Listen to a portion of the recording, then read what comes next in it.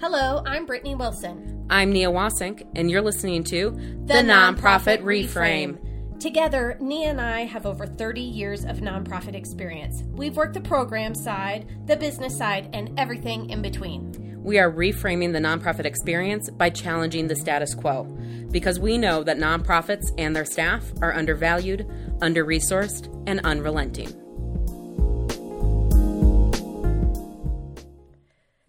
Welcome back to the Nonprofit Reframe. Happy Monday. We are recording this also on June 1st. So my guess is the world is still burning, everybody's still sick, and racism runs rampant. Yep. Yeah, I think that's... Yep. And how apropos to start this episode with some predictions of my own. So full disclosure, this is our second episode in a row that we're recording today. So feeling a little punchier. Well, I don't know if it's punchier. I feel like maybe I've had the moment of sadness and now I'm angry. Right? We're just going to go through the full range of emotions by the end of this episode. Okay. Well, welcome. All you listeners. I was going to say, is that for me or for the listeners? No. To the listeners, to this journey that they have embarked on with us. We are doing today's episode on predictions. This is part 2. This is the original episode Brittany wanted to record, and I hijacked. Yeah, before Nia decided to read an email from Forbes for the entire episode. You know, the way you said it there made it sound like the most boring podcast ever. It was great. I enjoyed it. And we're going to do more of that. I really like, I like reading what's been put out there. And I don't know. I've got nothing. I don't know. I was blabbering about how we're going to do that again sometime, and then I couldn't think of what doing that is. Like reading predictions or reading email lists. Looking at Forbes. Totally not following our episode plan. Yeah, exactly. So, Brittany, could you remind me and our listeners, what was your vision for today's discussion? Well, my original vision was to discuss how we are supposed to be predicting the future during such an unpredictable time. And the stress that I have seen personally among my coworkers and colleagues of how to do that, whether it's from budgeting and putting together forecasts for your board to writing grants, and, you know, your whole narrative that you originally started at the beginning of the year is now out the window because everything's changed, but you're not really sure how long it's going to stay changed or what further changes there might be, but yet you still have to report on, you know, your logic models for these new rapid changes. So that's what I want to talk about. Oh, sure. Well, go ahead.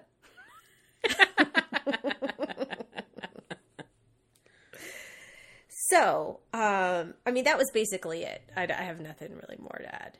Well, I mean, we could just jump in. Let's do it. Okay. Budgets. So, Budgets. Particularly if you run on a calendar fiscal year, you're kind of fucked. Like, who knows what's happening? To be clear, you're fucked from a budgetary perspective. Right. Yeah. Well, I mean, we normally at my organization do a mid-year kind of reforecasting, right? Mm-hmm. So that's already part of our practice, our normal practice, pandemic or no pandemic. But now that we've got changing of program, like drastic changing of programs, complete unknowns. I mean, one of our program fees runs on a daycare center. Well, we can't predict how many families are going to be comfortable, what the environment is going to look like come the fall. Is there a second wave? Isn't there a second wave? Should we budget for 50% capacity, 25% capacity, 75% capacity? And all of those have major impacts on our budget. Mm-hmm. So I feel like it can be maddening trying to create projection after projection after projection when nobody really knows. Yeah. So how do you plan for it? Yeah. You don't? No, that's not the answer. Well, I think it's interesting too. We've got some large institutions here in Colorado, and I know a lot of folks are looking to them as, I don't know, like examples of what should happen, whether it's a large company, a school district, et cetera. And so CU Boulder, University of Colorado Boulder, just came out with their plan for the fall. And they are going to in-person classes, but, smaller class size, reducing a lot of potential ways for people to interact, still figuring out like cafeteria situation, how that's going to work. But then students aren't coming back after Thanksgiving, right? Like everything goes remote after Thanksgiving for the rest of the semester. And so I've had conversations with clients over the last week who are like, okay, if CU Boulder's doing that, we've got to do that. And, they must have the, what are the balls called? With the crystal ball? Yes, crystal ball. Or a magic 8-ball? Yeah, one of those. Like CU Boulder knows the answer, so we must follow them. And it's like, I think it's good planning, right? Like it's sound, it makes sense. And who knows if they'll even make it to Thanksgiving, right? Like I'm sure that they also realize that it could be fall break and everybody stays at home. Who knows? That's so true. And I'm sure, their budget is very closely tied, obviously, to the number of students who attend. So I know recruitment is big for them. But I guess that for me, for a smaller organization, CU is this mammoth organization. But for these smaller organizations, human services organizations, I think for me, it's just a call out just to raise awareness, particularly for boards. Hopefully you have a good enough relationship with your board and your leadership, between your board and your leadership, that it's a trusting relationship. But just like we talked about in our last episode with kind of the breakdown of culture within organizations, this is a really, what do I want to say? It's a time where if you don't have that trust already, it's going to make this time even harder. Yeah, well, and, neither of us are psychologists, but I think it's safe to say that the way that... I took a psychology class in college. So did I. I passed. All right, there we go. Psychologist. Check. To all the psychologists out there, we're so sorry. We do not believe that we can do your job without any additional training. I don't know how. Yeah. Anyway, I think it's safe to say, without actually having those degrees, that... the way that the pandemic is impacting people is pretty profound. And I'm certainly seeing it in their kind of their risk tolerance. So a board member who would have been a bit more laissez-faire, whatever happens, is now like, I need 14 scenarios. Lay it out for me. What could happen? Right? Like it's just amping certain characteristics of people up. And it's not necessarily helpful, quite frankly, because who the fuck knows? Who the fuck knows?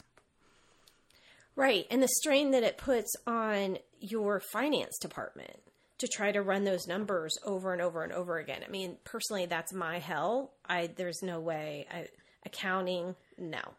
When I see the auditors come, I'm like, that is a job that I'm so glad you want, because I can't do that job and I don't want that job. So I have a lot of empathy for what I'm imagining it takes to put those scenarios together that are changing daily. No, you just plug a formula in. What if? That is what I did to the client who wanted a ton of scenarios. Just like, okay, here's a 10% reduction, 25% reduction, 50% reduction, 75% reduction. of course, there are like additional nuances, and we can look at economic progress reports and like all these little indicators. But at the end of the day, there are so many variables, especially in fundraising, that will impact whether or not a donor steps up. And so many of them are entirely out of your control, right? Like I always go back to donors are very emotional in their decision making. So when they buy a stock, they might look through the profile of the company. They're going to read annual reports, this, that, and the other.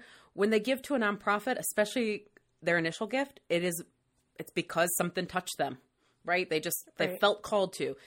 Similarly, the reason they don't give can be just as whimsical. Oh, that organization's name rhymes with this bad thing that's happening, therefore I'm not going to give them money. Like there's so many things that can impact a donor's giving. And I think predicting in a moment of extreme volatility like this isn't very helpful, right? Like we know what our traditional models would say, but I think that's probably still the best thing we can rely on. But if you're an organization that is in such a place of, the words are not flowing today, but if you're in the fortunate place of having a healthy reserve, that's what this is for. Right. Yeah. So there's also this thing of like, okay, we could predict till we turn blue, but is it necessary? Because we're going to be okay. Exactly. And letting go of whatever your initial budget was. Okay. Yeah. So if you've been budgeting in the red for the last couple of years and you were so excited because this year was the first year you're going to budget in the black, and now you're wanting to like hold on to that, well, you got to let it go. Yeah. I mean, it's just not going to happen. Yeah. And you could still make great choices, and you can still pat yourself on the back for the progress that you've made over the last couple of years. But this is a unique year, you know, and it might change everything moving forward for your organization. Yeah. So I guess the point of me bringing this up in this episode today is draw awareness to it, because I know my staff's feeling it. I know I'm feeling it. We have very supportive leadership. That's great. A supportive board. But I just want people to know that you can't shoulder that burden of trying to predict a future that's unpredictable. Yeah. I mean, it's always unpredictable, but now it's really unpredictable. Yeah. Oh, absolutely. Well, you know, I know I've been a bit cavalier thus far this episode in the last 10 minutes. But, you know, like I chair the membership team for a professional organization where a lot of our revenue is based in membership. And so I was asked to do some scenario planning by our board chair for the full board to review along with me. And so it was interesting to go out and see, like, okay, what are the indicators that would impact this? What data sources do we have to look at? So, like, I went out to membership in 0809. Like, what happened there when our nonprofit organizations certainly took a hit? Did they cut this membership? And of course they did. Like, it basically just validated what we all knew. And then we like put out a survey to folks. How likely are you to renew your membership this year? What would help? Yada, yada. And we saw like a 25% respondents saying that it's really unknown, right? Like it's also out of their hands. It's up to their board and their CEO and folks to decide if they can still afford those kinds of things. And so with all of that, you know, I could kind of go back to the board and be like, here are some ideas of where we're going to be. But at the end of the day, what you need to know, what you need to sit with is membership will be down, and it will be down into next year as well, right? Like this doesn't end, you know, when the stay-at-home orders are lifted or whatever. Like there will be long impacts to nonprofits, and so therefore our membership will be impacted into 2021. Who knows? Even at 2022, we don't know. But what was really great about that discussion was the full board being like, yep, just let us know how it's progressing, right? Like they all had just such a good understanding, and they all work in nonprofits, so they get it. They've been through those budget discussions, but I didn't. Could you imagine that? A board made up of all nonprofit professionals? That sounds dreamy. You know, it's a bit of a double-edged sword Oh, I bet. Because like we all know it. So like those kind of conversations are so great because there was no pressure of like, well, Nia, what are you doing to ensure membership? Right? It was like, yep, just keep doing what you're doing. Let us know so that we can keep planning. But then there's also, I mean, everybody works in nonprofits and like there's no big like, hey guys, we have a budget constraint. Can everybody pitch in? Like, you want like my Starbucks money for the day? Right. But anyway, I mean, the whole point of that story was that having a board that looks at whatever projection you have and says, yep, and we get that this is not final, this is not the end all be all, and we're okay with that, is really what's necessary right now.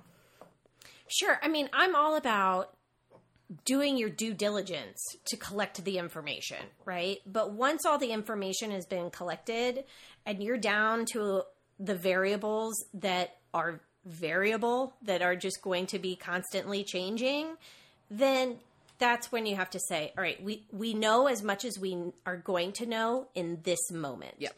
And we're going to make decisions based off that. And this could change. And we need to be okay with that and be flexible. And recognize that no matter what, we're probably not going to end the year where we thought we were when we started the year. Yeah, most assuredly. Some are. Yeah. Oh, for certain. Some organizations are doing incredibly well on the funding side. But, I think no matter what, there's probably some area of the organization that is not where it was anticipated at this point. Yeah. So, I mean, that I think was helpful in terms of our discussions with our board. But can we talk about funders? Ugh. Let's talk about funders. Yeah. So that's the other stress, right? Is that there's been, on one hand, we're really happy that there's these new opportunities for funding that are popping up.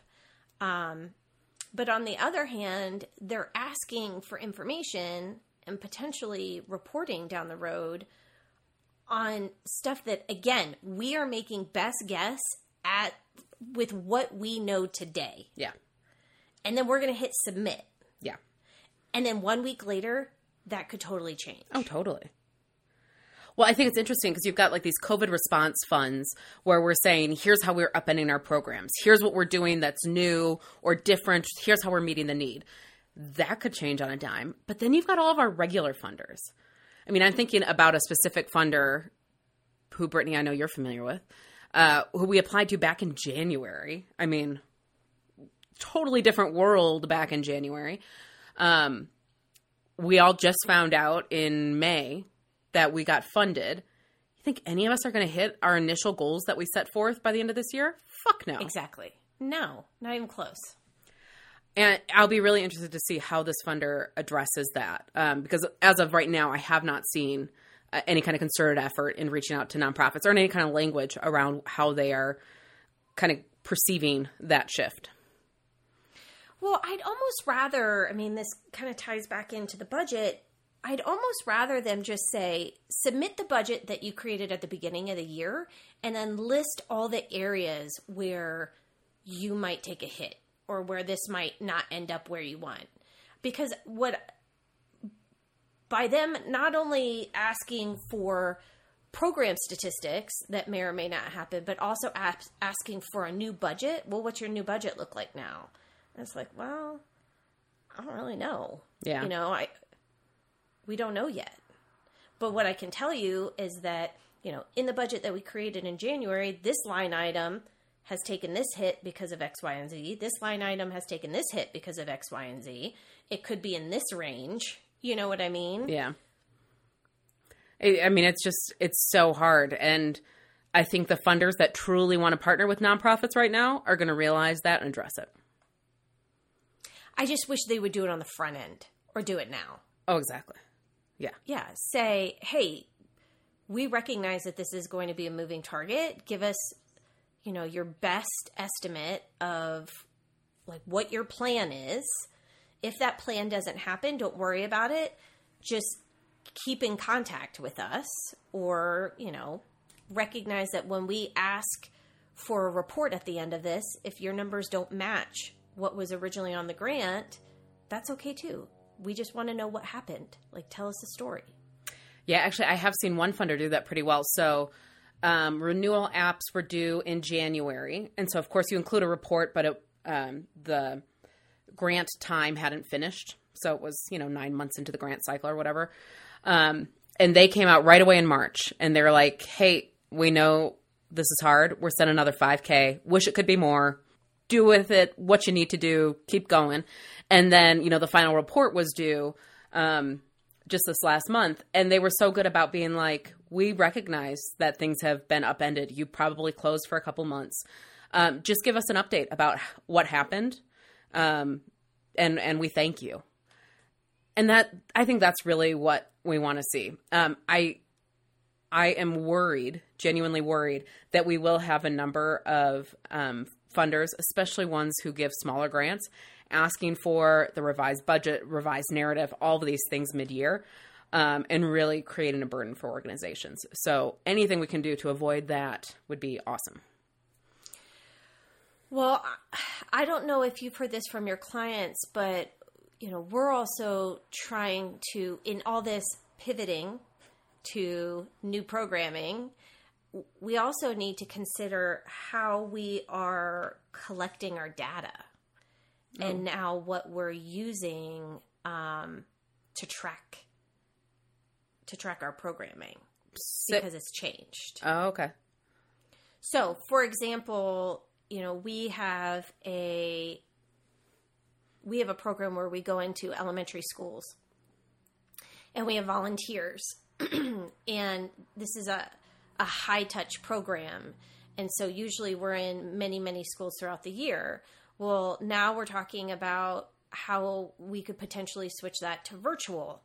And so what does that look like? Well, now are we still tracking schools? Are we tracking kids that are in the classrooms? The volunteers will probably look different. There won't be as many volunteers because there won't be that in-person piece. And so now what are our new metrics? What are we, with this new type of program, what metrics or what data do we need to be collecting to illustrate impact? Yeah, that's important. And we're kind of doing that on the fly. Oh yeah, absolutely. Mm-hmm. Yeah, one of my clients, that one of their key metrics was, like clients doing drop-in visits to get access to resources, and so they were really great about immediately pivoting to Zoom and phone calls, but nobody was recording it. Like they had such a great system of somebody comes to the front desk, check, we got another one. But nobody thought to record those. And so, yeah, I mean, it's so simple and yet so important because that's going to be the new metric that we're reporting on. Right. And those processes, we know how important it is to have those processes in place so that you're catching all that information and you're not trying to backtrack. Yeah.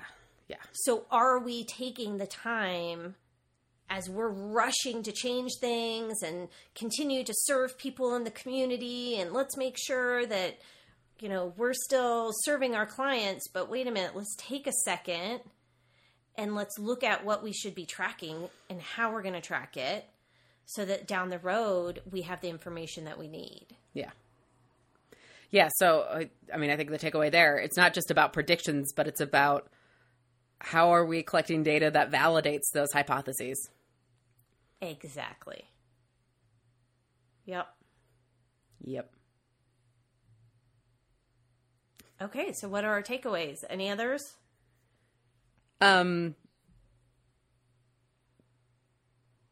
Nope.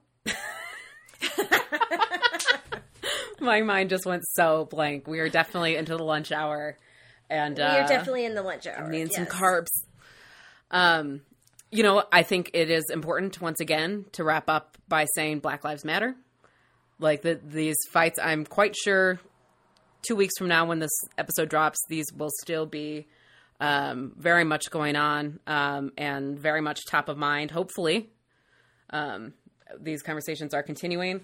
And let's keep working to dismantle white supremacy in nonprofits. Amen. And how can people reach out to us? Yeah, I'd rather they not. No, they can find us on socials, Facebook, Instagram, Nonprofit Reframe. They can email us, nonprofitreframe@gmail.com.